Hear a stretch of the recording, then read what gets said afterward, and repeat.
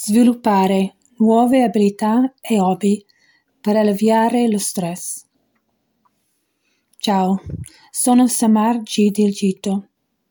Sono un sessodipendente. La mia dipendenza attiva ha una lunga storia. Nella mia vita ne ho passate tante. La mia sofferenza è iniziata quando ero piccola. Sono stata abusata da uno dei miei parenti. Ero in terza o quarta elementare. Non avevo idea di cosa stesse facendo. Sentivo che c'era qualcosa che non andava. Ho cercato di scappare da lui. Avevo paura di parlarne con qualcuno e lo tieni nascosto nel mio cuore. Questo uomo era subdolo. Cercavo di evitare il più possibile. Fu così che iniziò la mia dipendenza. Non sapevo nulla di sesso o altro, ma ho iniziato a masturbarmi presto, quando ero una bambina. Mia madre una volta mi scoprì. Iniziò a urlarmi contro e lo disse a mio padre. Mi dissero che avevo qualcosa che non avrei dovuto perdere. Intendevano la mia virginità. Mia madre si rifiutava di rispondere alle mie domande private, dicendomi che era vergognosa parlare di queste cose. Iniziai allora ad avere i miei mezzi per capire. Come prima cosa iniziai a conoscere queste cose parlandone con una mia amica. Continuai a masturbarmi per molti anni senza avere una buona conoscenza sulla questione. Mi masturbavo per le false sensazioni di gioia che avevo. Con il passare dei giorni e degli anni andavo sempre più in profondità verso il buco nero della mia dipendenza. Sono stata abusata da altre persone, alla scuola media e anche alla scuola superiore. Diventai una vera dipendenza dalla masturbazione. Passavo la maggior parte della mia giornata a masturbarmi. Dopo il collegio ebbe inizio la mia dipendenza dalla pornografia. Diventai una vera dipendente dall'immagine e dalla fantasia. Iniziai ad avere una relazione sessuale con i ragazzi. Dopo la laurea ho passato la maggior parte della mia vita con ragazzi, masturbazione e pornografia. Ho perso molto della mia carriera lavorativa per avere nuove dosi forti della mia dipendenza. Venivo tanto attratta dai ragazzi. Anche a me piaceva attirarli. Mi piaceva essere desiderata.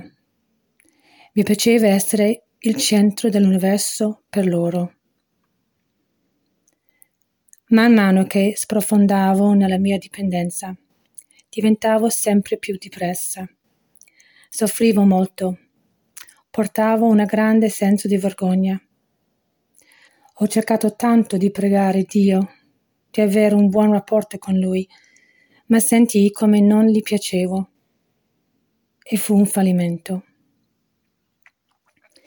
Iniziai a soffrire di depressione. Ci lotto molto. Aveva alcune caratteristiche del disturbo di personalità borderline.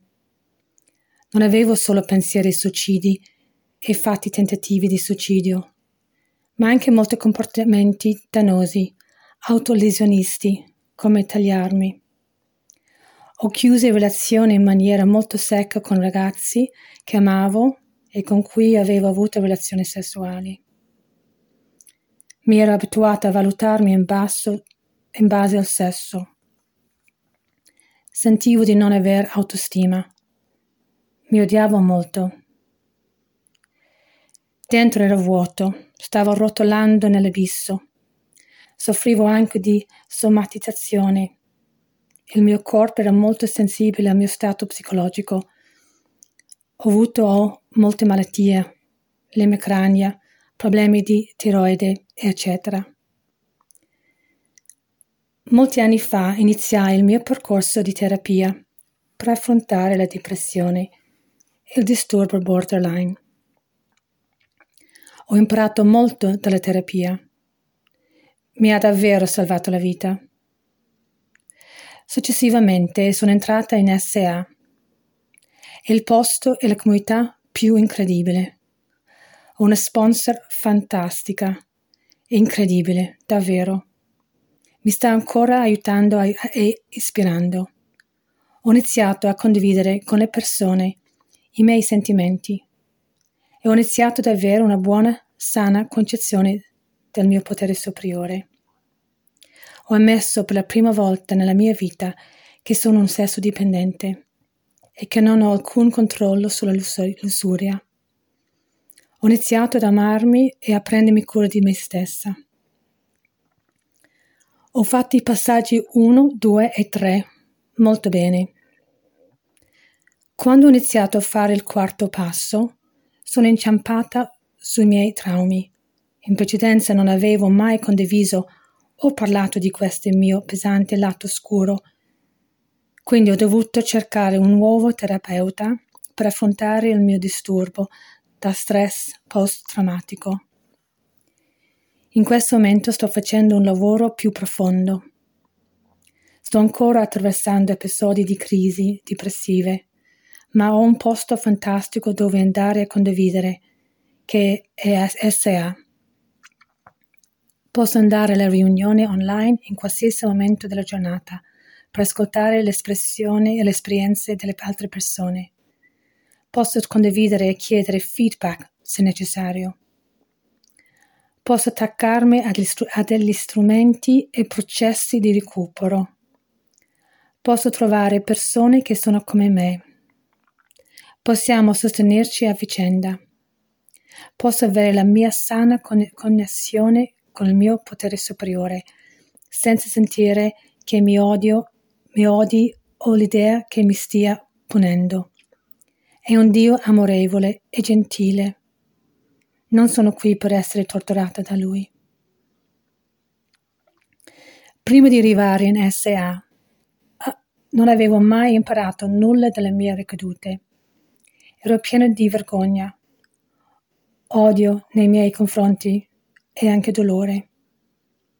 Ora posso imparare molte lezioni dalle mie cadute.